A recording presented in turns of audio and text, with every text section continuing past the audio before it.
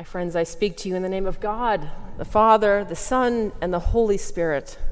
Amen.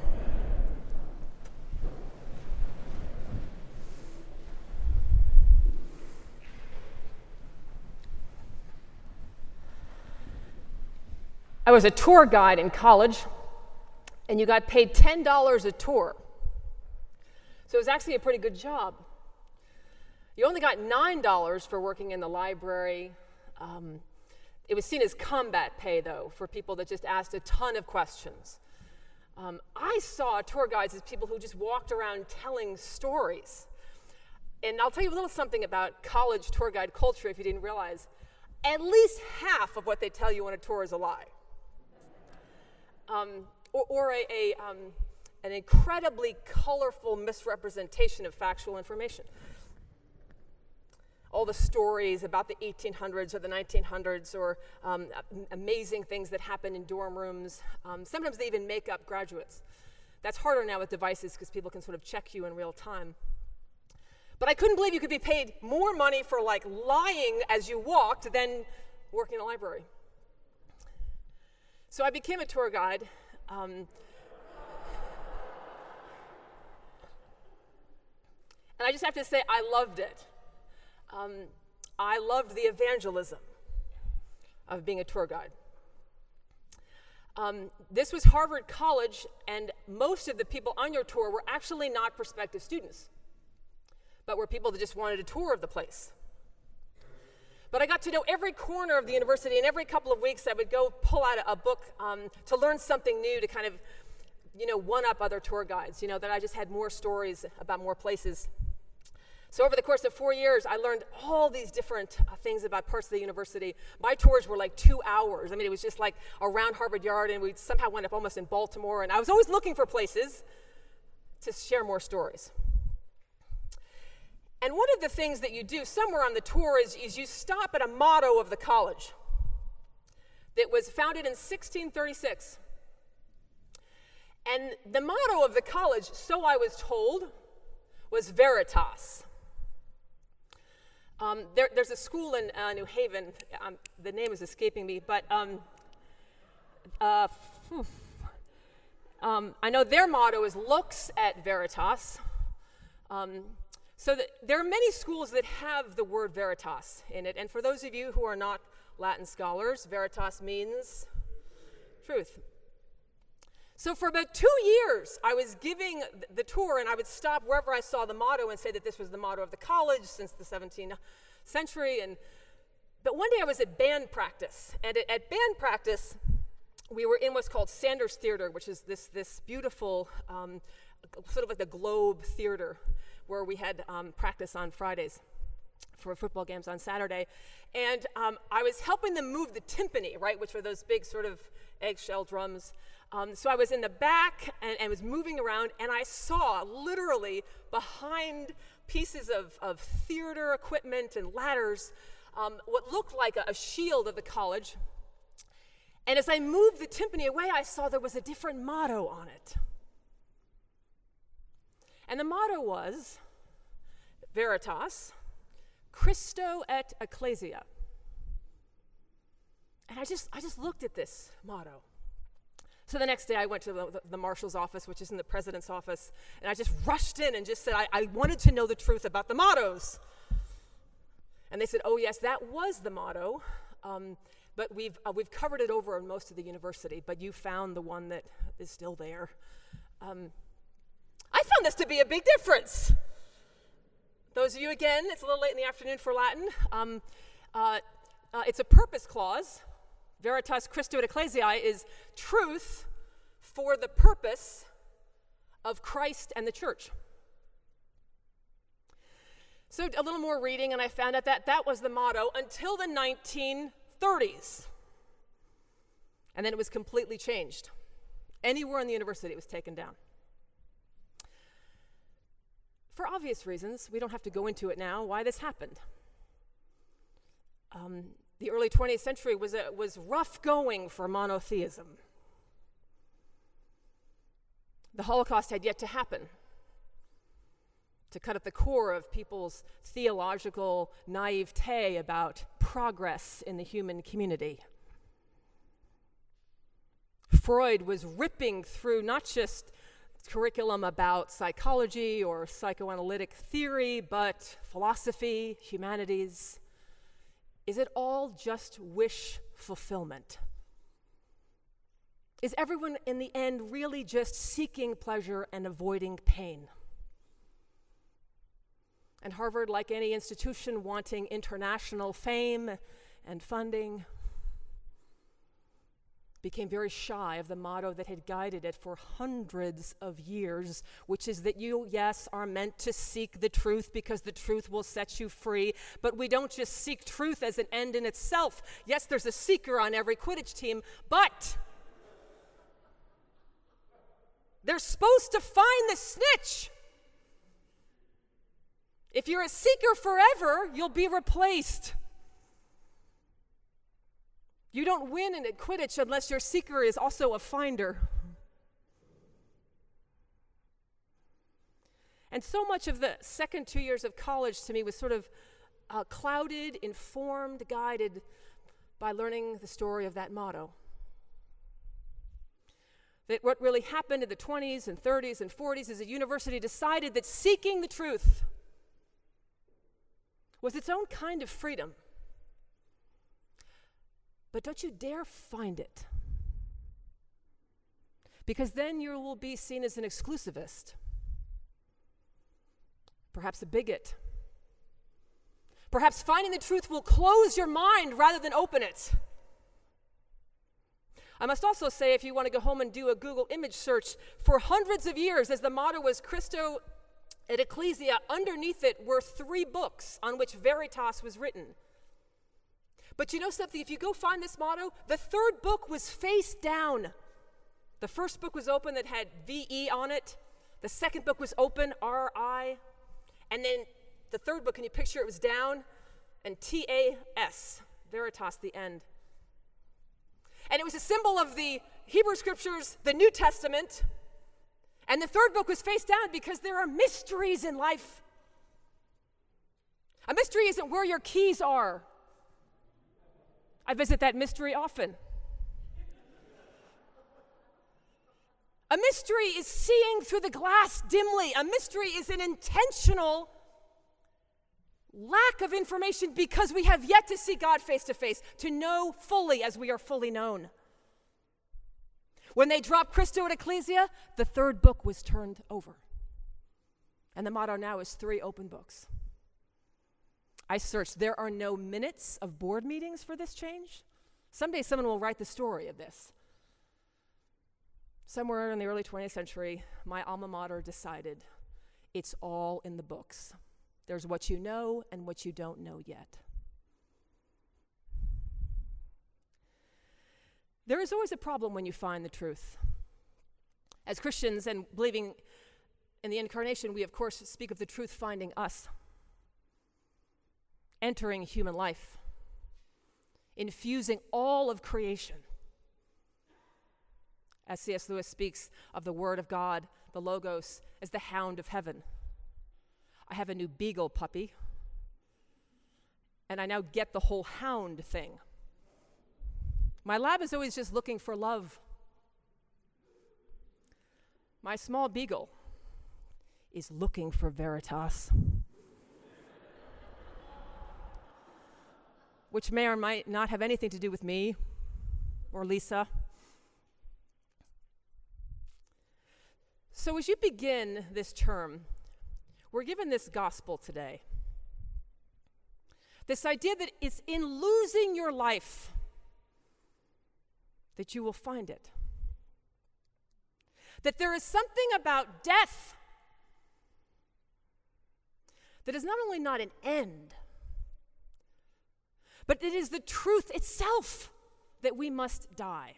Now, I say that thinking of the teenagers that I interviewed years ago for a book I wrote on how teenagers find spiritual meaning in their lives. And in one of the chapters called Nap Time is Over, I asked the students all over the country to describe human life as they had experienced it. I did a lot of students in this area, but then went to Detroit and students in California, students in Florida, students in Maine. And I've come away thinking there's very few things you can say that doesn't take into consideration the vast differences of cultural context.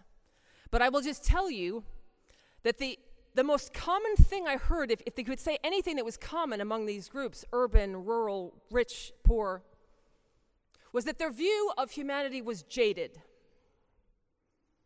that adults were not to be trusted,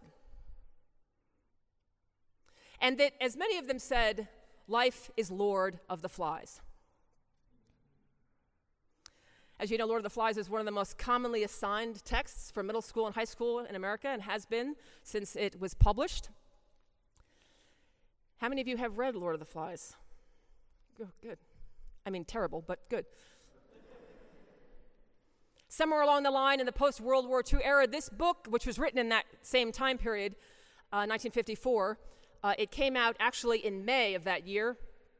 And it was seen as the truth, the waking up, the explanation of why we're going to search for Veritas, but not locate it in any one place, not dare to say we'd ever found it.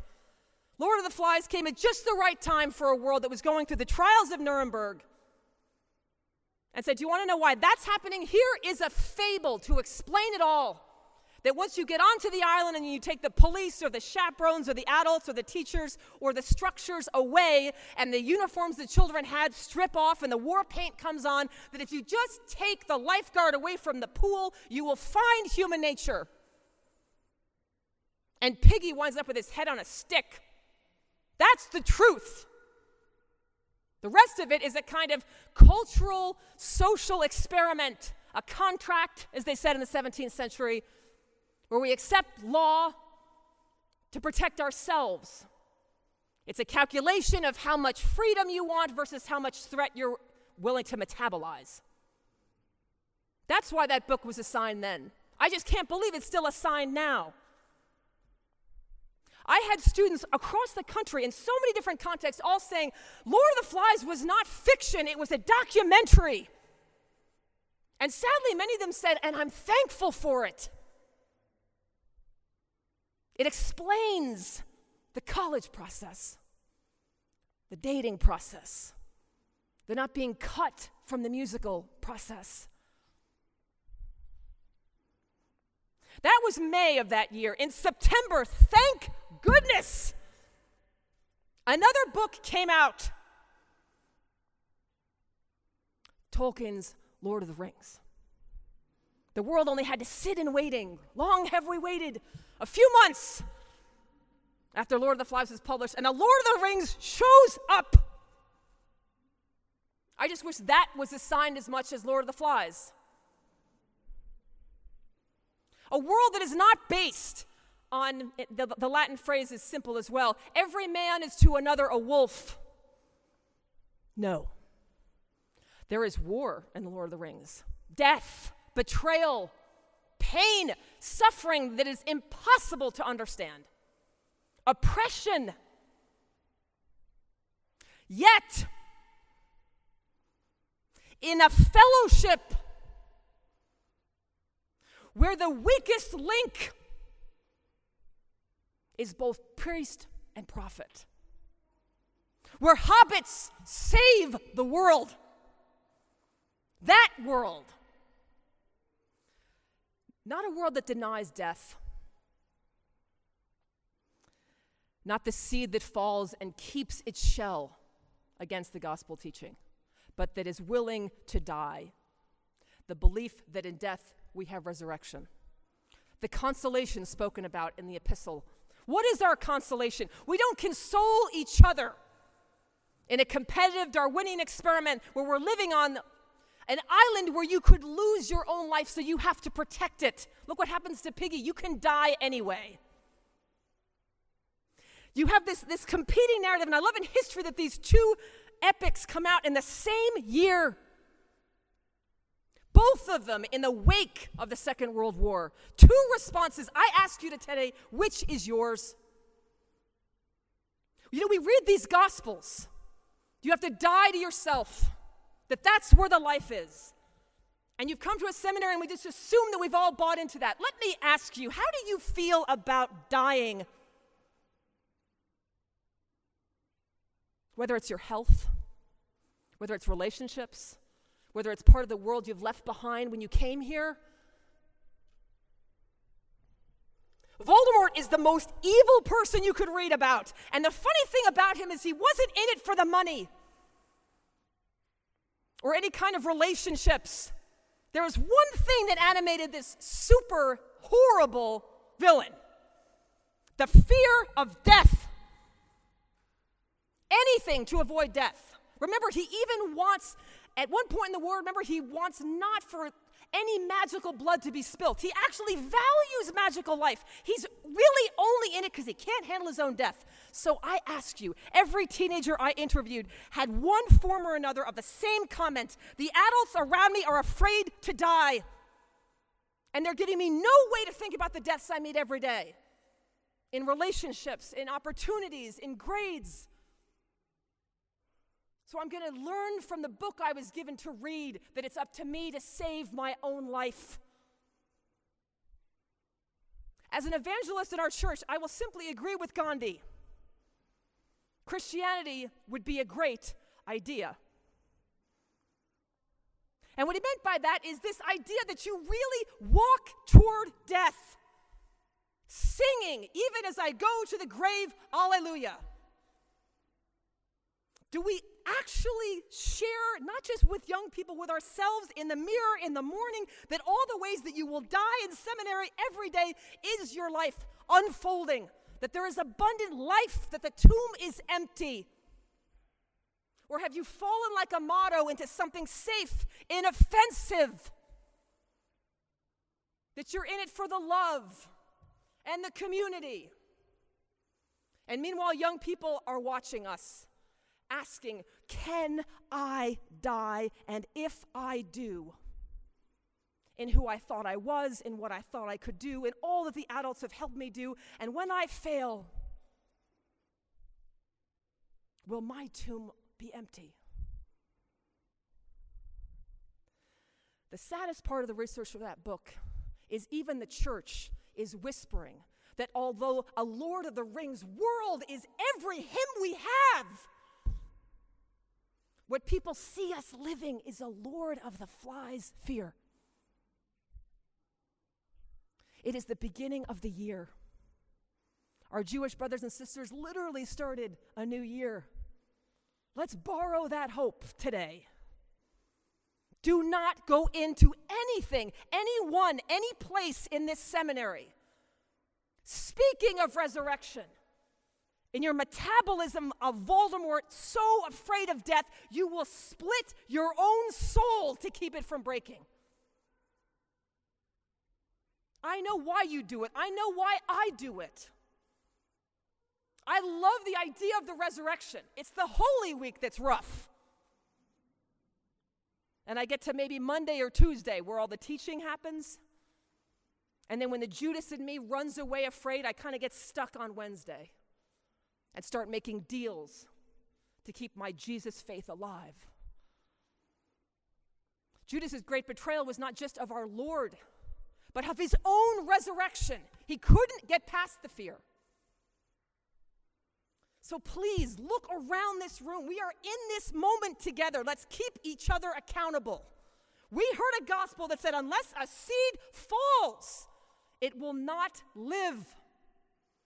Do not spend today, this week, this time at seminary, jumping off and making sure you catch yourself. You can't. We are your social safety net. This is a fellowship here. Like Tolkien's great story, where yes, there is death and betrayal, but there is life, courage, bravery, friendship. Friendship, who even in Greco-Roman culture, friendship was seen as the chief achievement of humanity. And then Jesus blesses that ancient wisdom. There is no greater love than this, than to lay down your life for a friend. He says, you were called servants, I call you friends. So if you hear the gospel today and you want to be hearers and not just doers, in these kind of sermons you get that say, do you hear what I said? I'm asking you to look at one another. Are you willing to be a fellowship with the people in this room? To fight against a culture of flies? And remember who the Lord of the flies is.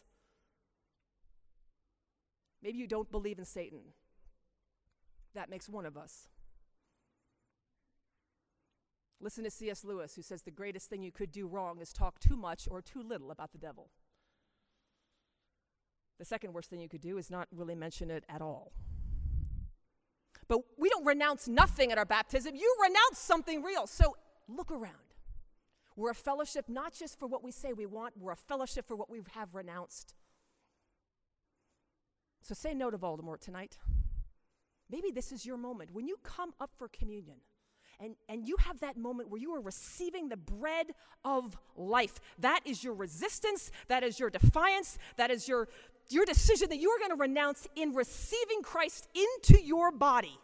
That you are taking the fellowship of the Trinity into you so that you can live into that triune life. But you must die to do it. The gospel talks about hating the alternatives. What that means is turn away from them.